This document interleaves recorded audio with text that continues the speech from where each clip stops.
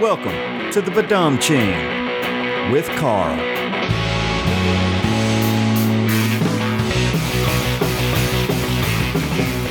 Howdy, rowdies, and welcome to the first episode of the Badum Chain with Carl. Who am I? Well, my name is Carl Roberts III, CR3 to many, Carlito to even more, and friends to very few. The Badum Chain. What does that mean? Well, if you're familiar with jokes at all, somebody tells a one-liner and the drummer goes, right? That's called the Badum Chain. Why do I know that? Because I looked it up online, and that's how it was spelled. If it's online, it's true. So it's called the Badum Chain, man. So who am I? Basically, I'm an overeducated percussionist that decided to pursue my lifelong dream of stand-up comedy about 2 years ago. So why do you want to listen to this? What is it? Well, basically, I want this show to be a thing where I interview comedians who express themselves in other artistic mediums, man. Like be it through music, visual art, poetry, that kind of thing, you know. And if you stick with me long enough, hopefully we can like hear stories of these funny people and see how art as a whole has impacted their lives, man. Also, you know, like I want to like learn my journey. I want you guys to hear my journey as I talk with these people and find scope between their pursuits and my own ever-evolving story as it unfolds. So, without further ado, episode number 1, man, Sean Parrott. Sean Parrott is a Nashville comedian, been on the scene for a long time. He has a comedy record under his belt. He has several music albums under his belt. And he's a guitar player. And even better, he's my guitar player every Tuesday night in East Nashville at Ultimate Comedy at the East Room. The band's called the Gray Grays. So without further ado, man, let's hear Sean Parrott, see what he had to say. He's one of my favorite comics and one of my favorite people, man. So here we go. Tang, tang, ring ding. Thank you. Some of you look confused. Tang, tang, ring ding is my catchphrase. With most comics, you know that the jokes are over because you begin to laugh. But that doesn't always happen with my jokes. So I've got a catchphrase. Here's how it works. So I've been dating one of these Butterfingers girls, you know what I mean? Butterfingers. She's got a hot body, but her fingers, yuck. Tang, tang, ring ding. Get your t-shirts after the show. Sean, how you doing, man?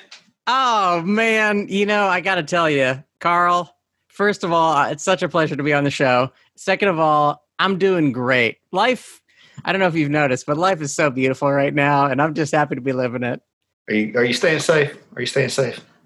I am one of the safest people I know right now. I can believe it. But I'm lucky. I'm lucky that I am unemployed currently, and maybe forever. If it keeps going, it may be unemployed forever. It's the dream. But that's good. Like, this is one of the only times ever that it's like really cool to be unemployed because I just get to stay home. I go to get like some Popeyes maybe once a week, just to try to get a little bit of joy in my life. And then other than that, I just sit at the house.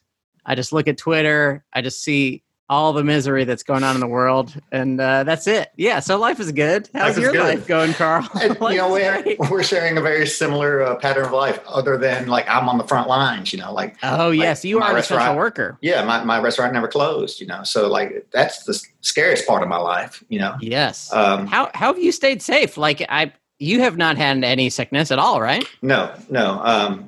I think I'm very lucky because since I work in that kitchen by myself, you know, so I'm able to stay away from most people all the time anyway. Good. So that and, you know, just trying to be vigorous about the masks and washing the hands and everything like that. But I'm really fortunate to work secluded anyway. I think that's really been the most beneficial for me. You know? Yes. But like other than that, man, like I'm living like you are, man. Like I'm staying at home, you know, like maybe ordering Grubhub too late one night, you know, feeling a little guilty the next day, you know, that food guilt where you just draw the shades, you know, and don't want anybody to see it.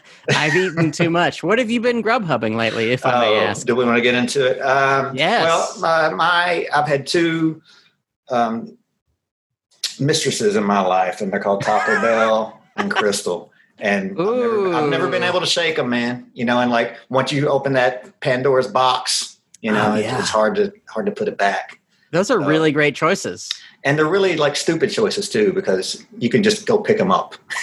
Oh, yeah. So like, but I'm spending too much on it, but it's been worth it every time. I'm not gonna lie. It's so good. Can I talk shit about Taco Bell as much as I love Taco Bell? Absolutely. This is how much I love Taco Bell, is that like I've never had a good service experience there. Mm-hmm. Like never once has it been easy. I don't think they've ever gotten my order right ever in history. But I still go there as many times as I can. I just love it so much that even if they give me something that is wrong, they give me the wrong burrito, it's like, it's still good. It still tastes good. I don't care. You can justify it, But I'm going to get down and dirty on Taco Bell right now. Ooh. Like a month ago, they had a promotion where you would get a free $5 chalupa box if you just got on the app and you ordered it.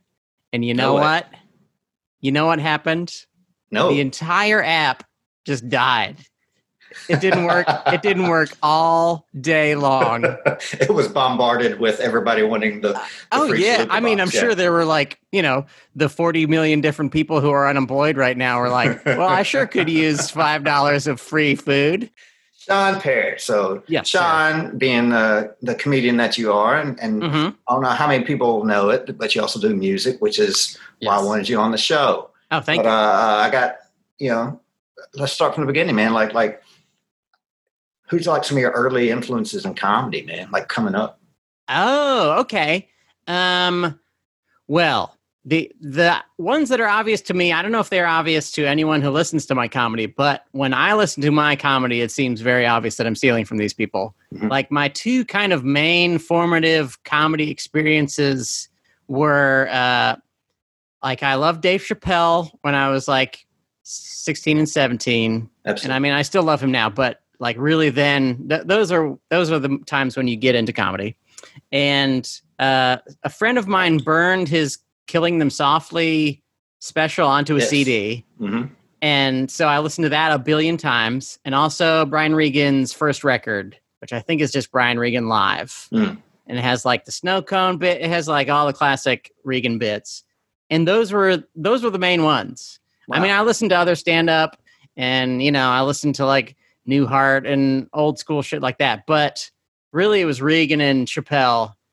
I think there's probably no way ever on earth that you would listen to me and think, wow, that guy really likes Chappelle. But I hear it when I listen to myself, especially when I go back and watch him. I go, I stole that idea. I mean, nice.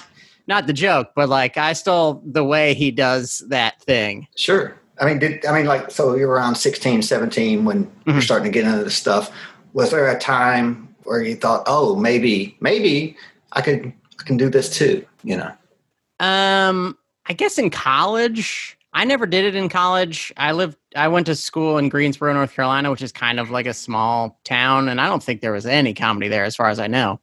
But maybe there was improv. I mean, I did improv, but that's not comedy. No offense to improv. That's an improv line. That's an improv line, Yes. I just made that up off the top of my head, but it's not comedy. So I think there were like friends of mine who told me I was funny. I guess this is probably the beginning of any person's doing comedy or trying to be funny more often is like just people told me that I was funny. And I guess I thought I was funny, but then when people said it, I went, oh, maybe I'm funny. But I didn't start doing stand-up until after college. I moved to Nashville after college. And back then there was one open mic and there were a bunch of bar shows. Well, not a bunch. There were like a few bar shows. And what year was basically that? Wow. I'm afraid to say. Let's see. What year was it? I bet it was 2006. Maybe? Has it been that long? Oh, that's depressing. I think it was sometime around then. And there was this spot called the Bar Car, and it was just like like any open mic. It was a horrible open mic, just a bad time. But yeah, that was the one. So like, I would write. I don't think I quite understood comedy yet because I would write a new 5 minutes every week for probably the first 6 or 8 months that I did comedy. I was just like, okay, I'm going to write every single week. I just wrote new jokes. I never edited any of the old jokes. I just wrote new jokes. Sure. Eventually I was like, at some point you have to, work on these and make these better. You can't just write them one time. But I think it got a lot of stuff out of my system. I think I got a lot of bad jokes out of my system real fast because I just kept writing and writing and writing. I think there's a certain importance to that big time, like just how many people do we see doing the same thing every week? And it's just like, all right, man, you got this. Time to move on. And like I've always admired you for that because you still push. Like at the East Room every week, you got new bits. You might bring an open back time to time, but like, yeah, you're still doing that, man. And something that I've always admired. Work, man. I talk to my student. I have like teach a stand-up class, and it's just like an intro to stand-up class. And that is kind of one of the main things I teach my students is like, right now, it's good to work really hard on these jokes and to make them good. But also, in 6 months, you will hate these jokes and you will want to write new jokes.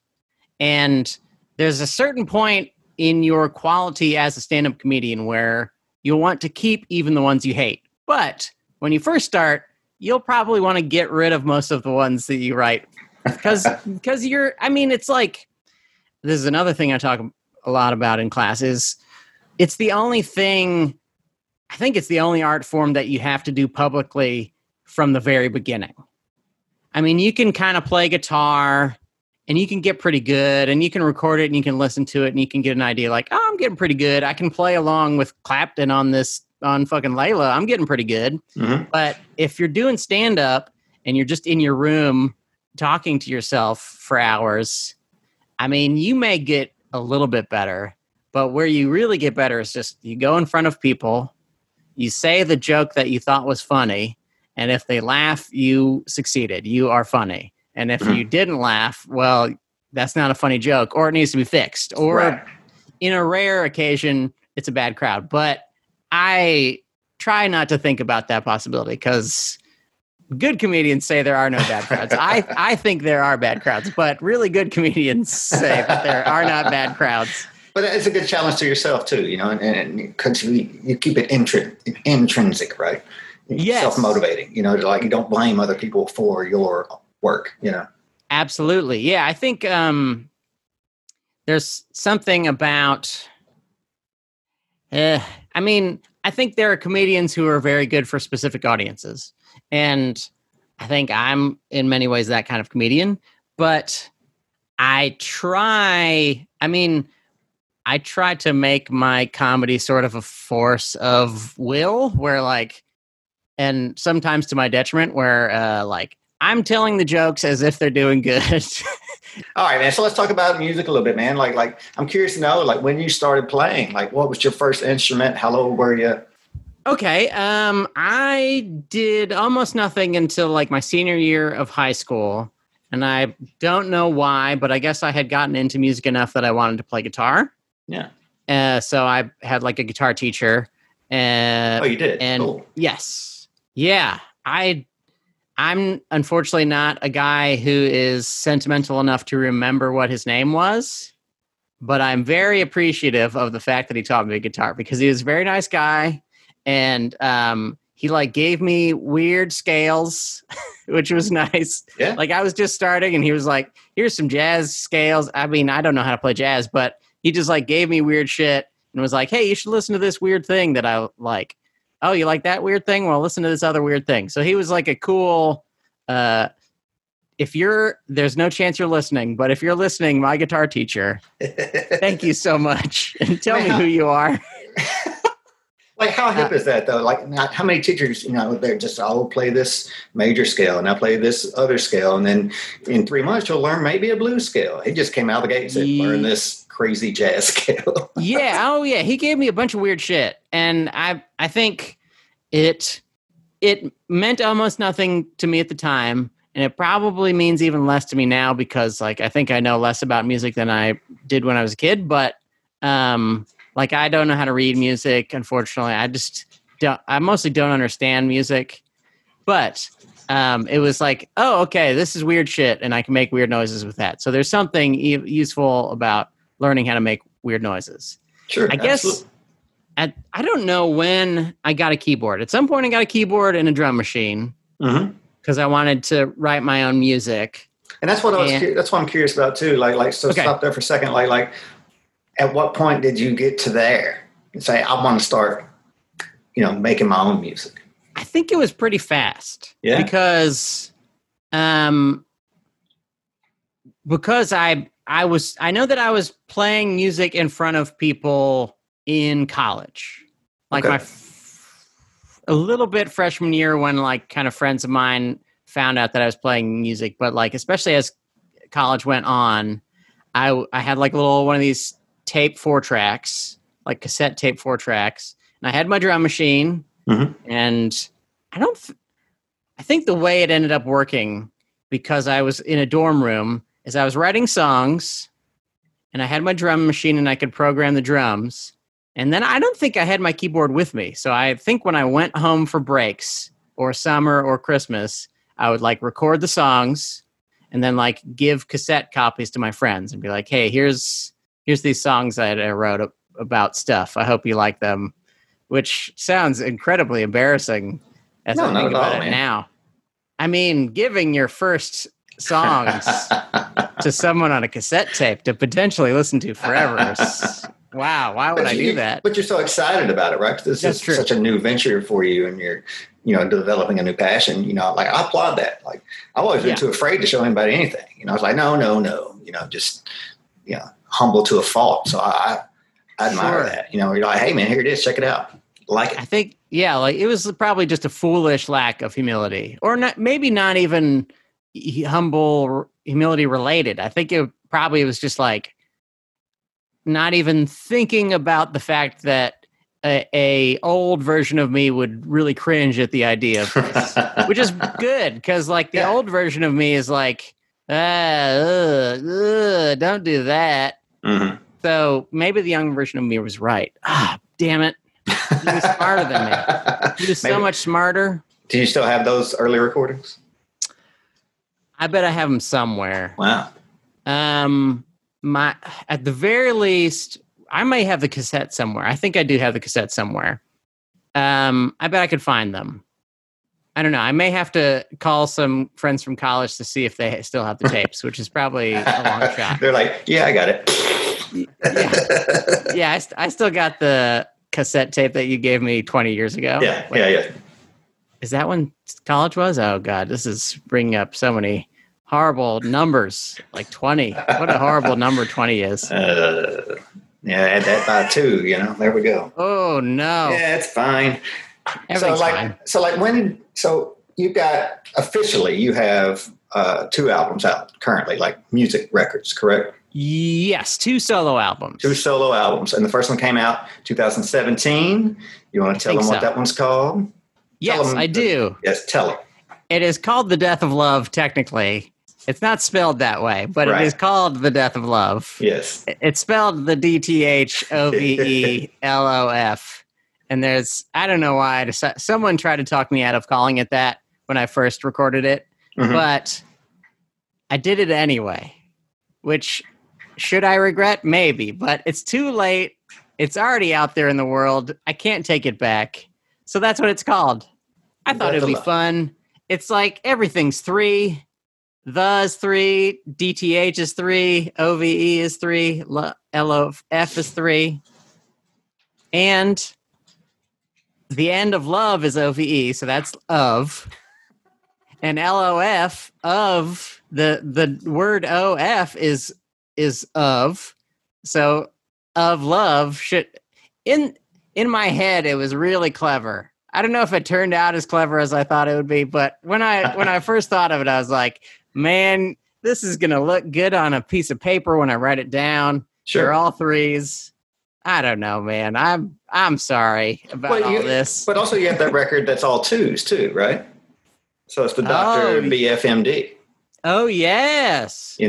Maybe I'm into numbers. Yeah, maybe it is. I was listening to that record earlier today, man. Like the opening track on that is just so fun. Like it straight up feels like, could this be a Nintendo game or could this be the end of a 80s soundtrack?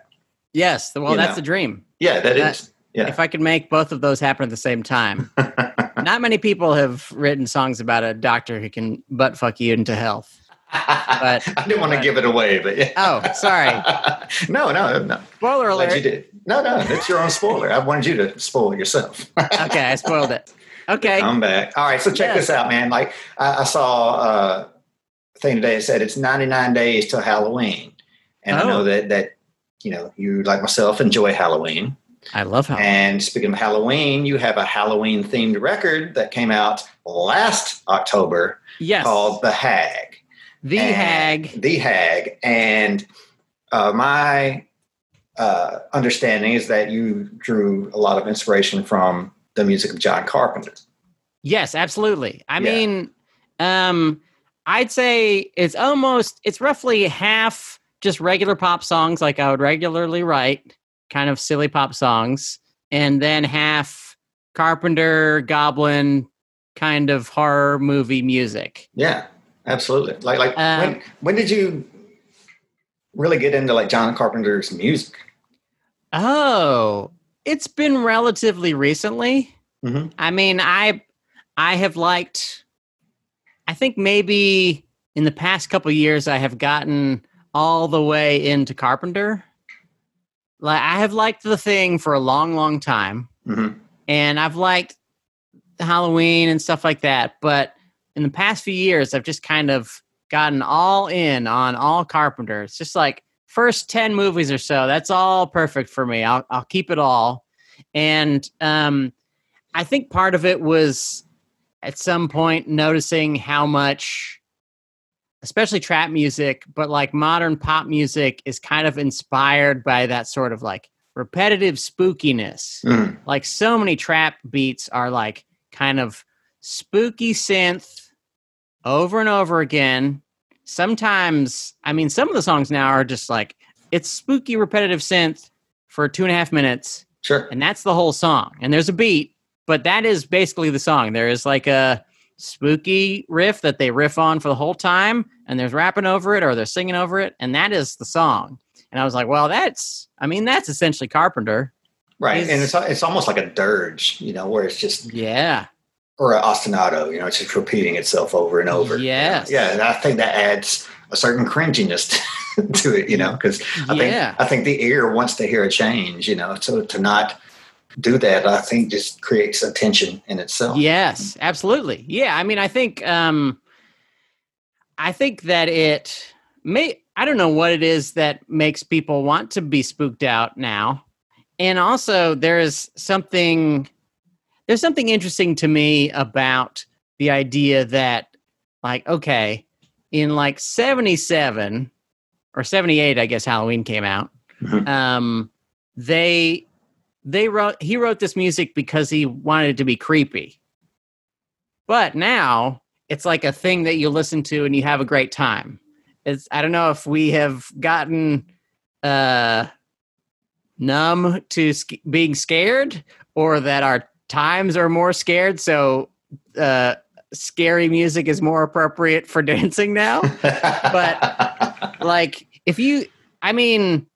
there's not that much difference between kind of John Carpenter's music and a lot of pop music now.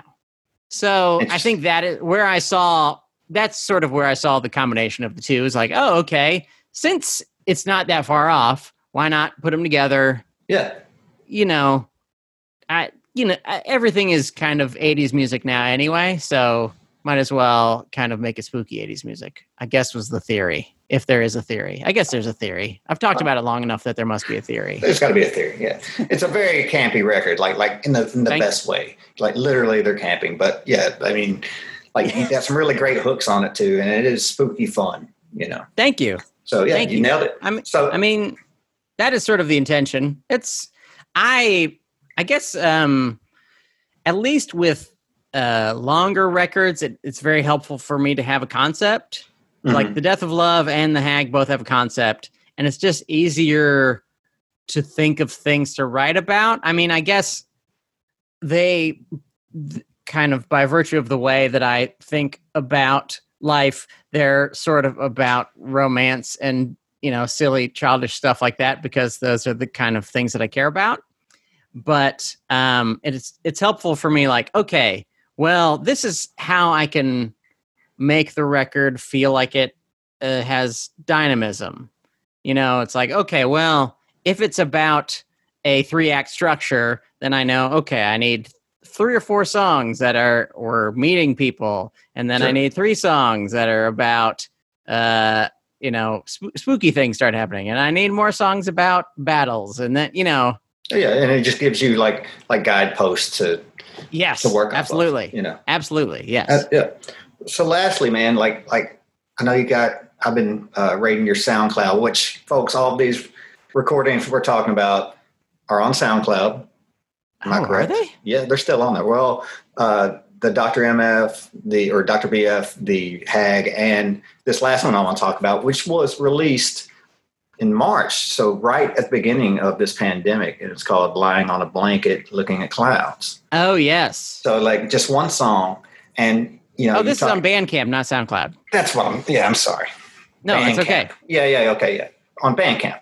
Yes. Correct. And now I want to talk about the song because it's an instrumental, and it really ties in what you're talking about like a repetitive feeling, Yes. But the thing about this is, like, this song struck me because it has like this very like serene sound to it, like a hopeful sound almost. And you released it right before the world shut down, Yeah. Have you thought about that? I mean, I think it had already, there had been a slight beginning. I think it was post tornado for me. Okay.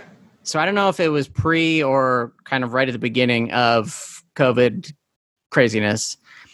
Honestly, the reason I made it, one, I had started writing like really angry music, and I was like, this doesn't.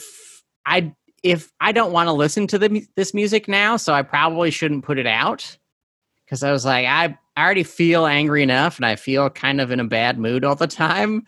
So I probably don't. I think people are in enough of a bad mood, and I was like, maybe I'll do something that's nice. And like part of the thing going along with the John Carpenter thing is kind of the Kraftwerk thing, like this kind of electronic music thing that I've been into for a long time. So I was like, why don't I've always kind of been obsessed with that sort of sound. So why don't I kind of try to do something sort of like that? So that's how I ended up working on that one. It's like, I want to do something that's nice, something that's sweet, something that is, if I listen to it, like, I don't feel angry, and as I'm playing it, I don't feel angry. Like, that was part of the reason that I was kind of abandoned some of the stuff that I was working on, because I was just like listening to it and like hitting the keys and being fucking pissed off. I was like, I feel this enough already. I don't need to be pissed off. It's time for something cathartic. Yes, ideally. Though I have been kind of thinking of more ideas for punk rock songs recently, so that may end up being angry anyway. It's coming back around. Wait, you make a good point. I was curious to know, Sean, like, what projects are you currently doing, both musically, comedically? You can tell me about your podcast, please. Oh, yes. Okay. Things. There's tons of stuff. Okay. I mean, as far as stand-up is concerned, I mean, I've been writing jokes, but all of them feel very, very stuck in the concrete of right now. It's like, well, these are just jokes about COVID and being uncertain, and I don't know if I want to talk about that once this is if this is over. I don't know if I want to ever think about it again. But I've been writing jokes. I've been working on I did an EP that was called "Fuck Trump," and it was like kind of one word or two. 2 words. Okay. And it is hopefully self-consciously generic punk rock music, but it's fun to write kind of generic punk rock music. So I've been trying to work on more stuff. To maybe all punk rock's generic, Sean. Oh, that's true. It is. I mean, if you have to play really fast, it's hard for it to be interesting because you're playing fast, and there's only so many chords you can fit into there. Boring. Yeah, it's stupid. Why do people listen to this crap? But I've been working on some songs like that. And most importantly, I have a podcast called Food Court Movie Podcast, where In the real world, in the pre-times, we go to the movies, we eat some food in the food court, then we talk about eating the food and we talk about going to the movies. Right now, it's different than that. We just watch a movie and we talk about watching the movie because hopefully we can't go to a movie theater for a while. But it's called Food Court Movie Podcast. It's on all the podcast apps. We do a live Twitch every Wednesday at 10/9 Central on Twitch, so you can join us there. Please subscribe on all the things, would you? And finally, we'd be amiss not to talk about your comedy record too. Yes. Tang Tang Ring Ding. Tang Tang Ring Ding. Yes. Such a fun record. I was listening to that again earlier, and it's just so good, man. Like you got some great bits on there, which I haven't heard ever again because you don't do those anymore because they're so prolific. But it's very good, man. It's very, very good. Thank you so much. And thank you for giving me a T-shirt that said Tang Tang Ring Ding. Oh, yes. You remember when David Tell came to town and I was sitting front row and he roasted me for wearing that stupid shirt. How dare he? That's a great shirt. And they are on sale now. I still have a few. You can come, if you know where my house is, knock on the front door wearing a mask, and I'll get you one out of my trunk. Or if you know which one is my car, you can break the trunk open and take some. That's perfect. Yeah. If you know which one my car is, feel free to take all of my shirts, because then I won't have to sell them. And then maybe I can get insurance money. Okay, yeah, that's actually a great idea. So please do break into my trunk and steal all my shirts. Thank you. Thank you for listening. And you heard it steal all my shirts. You heard it here first, ladies and gentlemen. Well, Sean, did you have fun? Did you have fun? This is the greatest, probably the greatest. Let's see, how long has it been? 33 minutes. This is the greatest amount of time I've ever had in my life. Tang, tang. All right. Tang, tang, ring, ding. Thank you, Sean. Thank you, Carl. Would you like to walk? Hey, thanks for listening, man. We did it. Got some people to thank real fast. Thanks, Taylor Stringer, for hooking up the artwork. Follow her on Instagram, Taylor Stringer. Gotta thank Seth Pomeroy for his editing prowess. The Baldy from Aldi. He doesn't work there. He just likes to hang out there. Find him on Instagram and MySpace and dating apps all over this great land. Want to leave you with one thing, man. Naked Lakin'. This is the track we're listening to. Sean Parrott. Take it away, man. Naked Lakin' tonight. We're gonna swim under the stars and bathe in the moonlight. Naked Lakin' with you. I'm gonna take off all my clothes and you'll take off your too. Ooh. Uh-oh, the water's freezing. Let's get real close and conserve warmth. Squeezing. This lake feels gross. We should get out, get dressed, cool shower, rinse off the cesspool. I thought we left our stuff here. Wait, do you see that light? We're oh no, I feel we've made a horrible mistake. Choosing to skinny dip in this notorious lake. Hey babe, where did you put my little pocket knife? It may be the only tool to save our life. Naked, naked tonight. We're gonna swim under the stars and bathe in the moonlight. Naked, naked with you. I'm gonna take off all my clothes and you'll take off yours too.